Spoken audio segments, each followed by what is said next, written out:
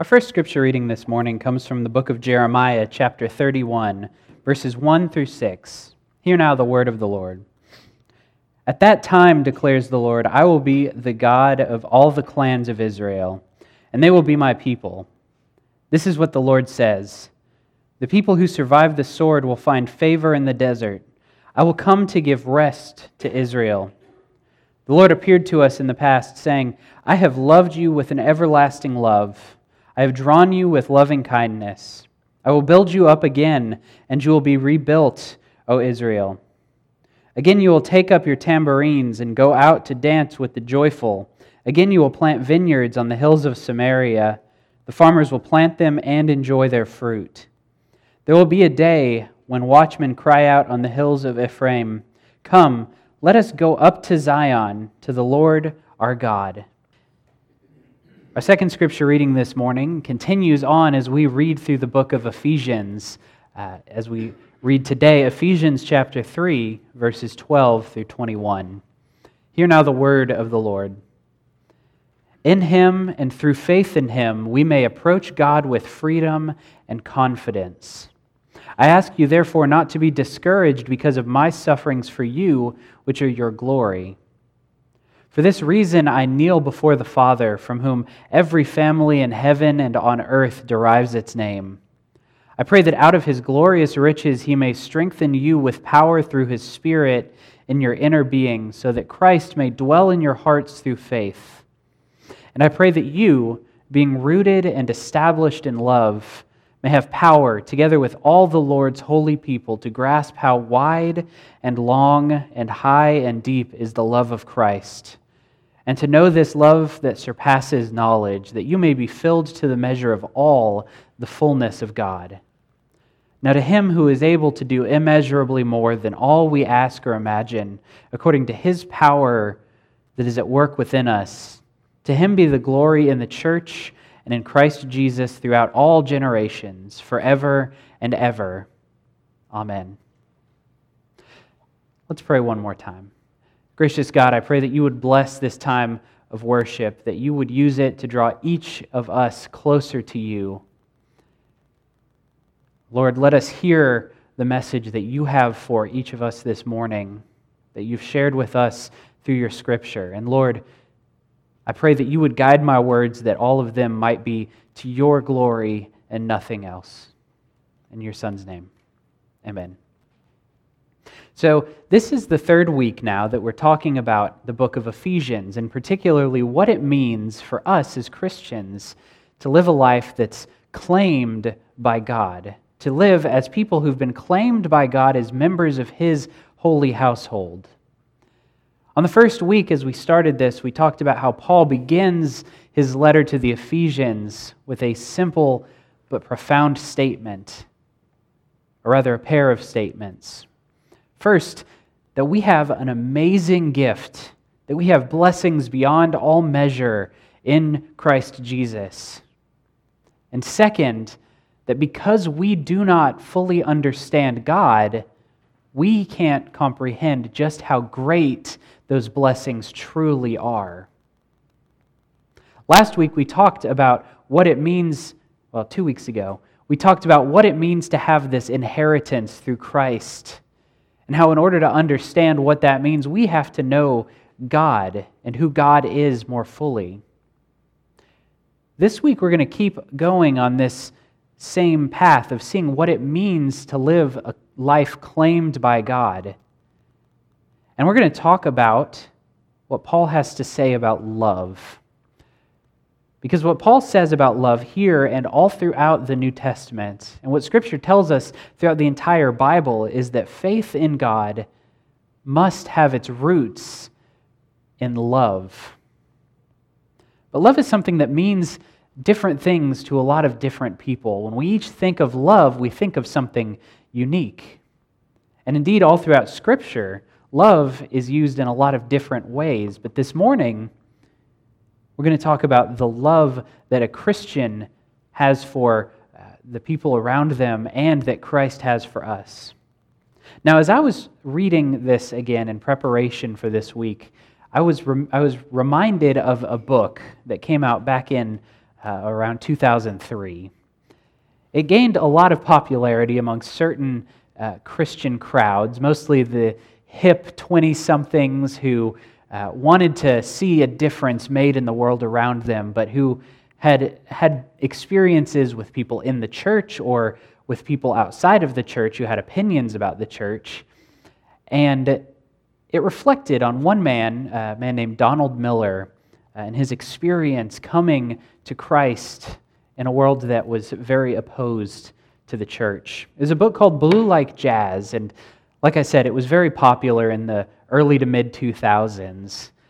And it made a big impression on me, so much so that even all of these years later, I'm still reminded of some of the things that came up in that book. So I wanted to share with you a quote. In fact, these are the first sentences of the book.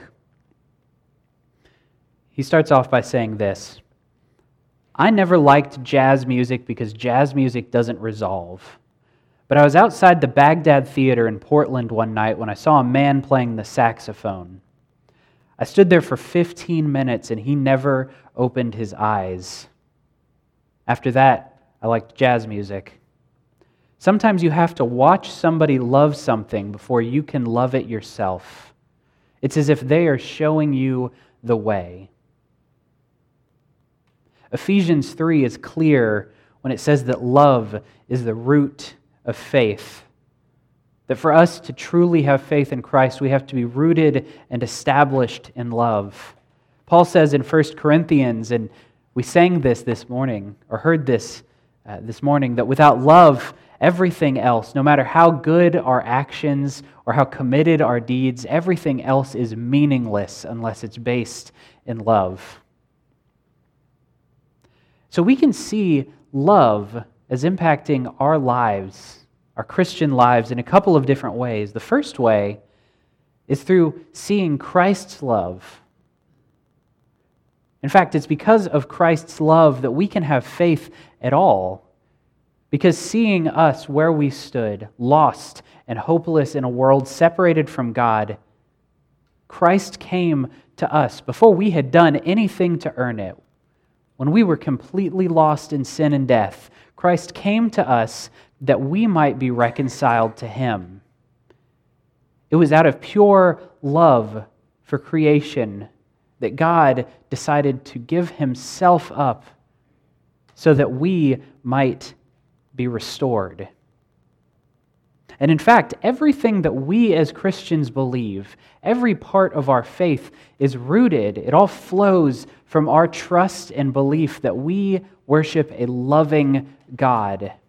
We see this from the very beginning to the end of Scripture, from the very first moment in which God speaks creation into being out of love, in which God walks with His creation.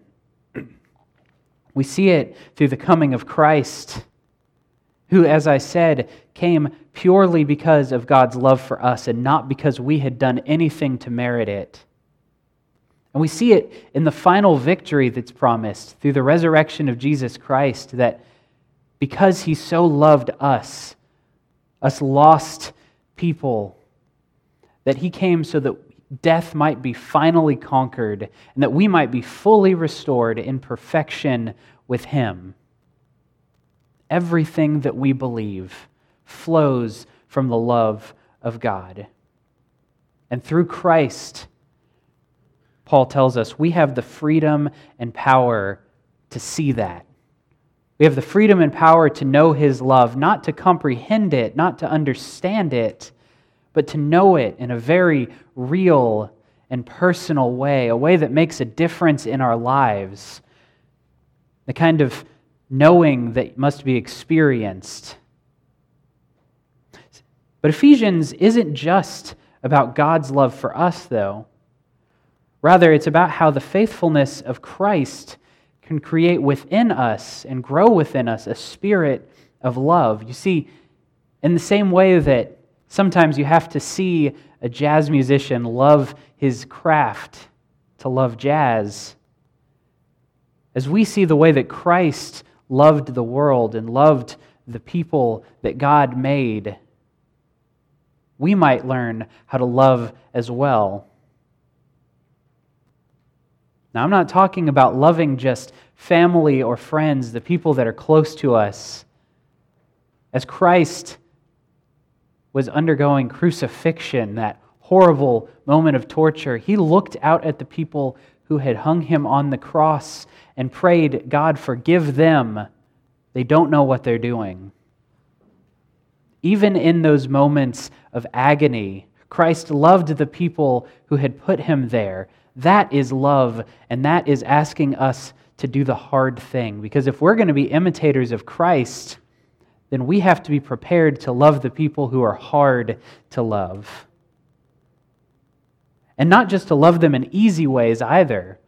Not just to give them the kind of love that comes when you give them small trinkets or bring back a souvenir from a trip, but in the hard ways, the ways that require you to really get to know someone, to hear the things that are going on in their lives, to invite them to be a part of your life, and more importantly, to invite them to know Christ in a way that might change their life.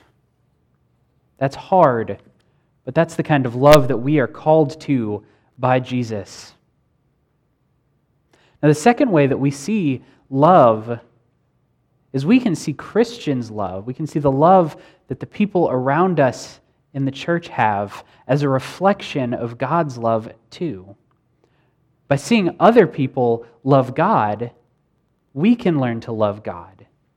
I know for me, some of the earliest influences that I had were watching my grandparents pray every morning and read Scripture, was seeing the kindness and generosity and love that my parents, that my family's friends showed to the people around them. My first experiences of God were seeing the generous spirits that people had towards those who were in need. And as I got older and remembered those things, I knew that that was because these people that I knew, that I loved, saw how much they had been loved by God and had been changed by Him, and were reflecting that out into the world. And through that, through seeing that example, I was able to learn what it meant to show the love of God. To love other people, in a lot of cases, is a missional act. It's something that we can do to show them that God's power is real enough to change lives, not just their life, but to show them that our lives have been changed so that we have spirits of love, noticeably different from the world around us. In a world that demands division and wants us to be separated from each other, we can show that there is a better way, that there's a way through Jesus Christ in which we come together and not apart, in which we're reconciled with each other and not separated. Love isn't easy. It's not just seeing someone in need and giving them a few dollars. Jesus doesn't ask us to do the easy thing because He never did the easy thing. It means listening and caring. It means getting to know people and getting to know the depths of their humanity, their needs, hopes, and suffering.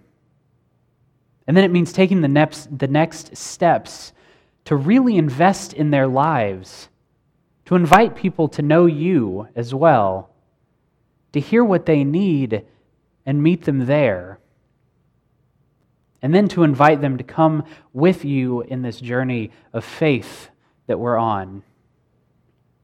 But loving others isn't just a missional act. While it is something that we can do to show the love of Christ, by loving other people, indeed, we can come to be transformed. It's not just missional, it's transformational as well. As we deepen in love for one another, we can begin to understand the immeasurable depths of Christ's love for us. Paul said at the beginning of all of this, at the beginning of the book of Ephesians, that our chief obstacle to understanding what it means to be claimed is that we don't understand God. Well, this is a way that we can come to better understand God. The God who is defined first and foremost by his love for creation. So as we love that creation too, we can come to better understand the one who made it. I'll leave you with this quote also from this book, Blue Like Jazz. He writes, "I will love you like God, because of God, mighted by the power of God. I will stop expecting your love, demanding your love, trading for your love, and I will simply love. I'm giving myself to you, and tomorrow I will do it again. I suppose the clock itself will wear thin its time before I am ended at this altar of dying and dying again.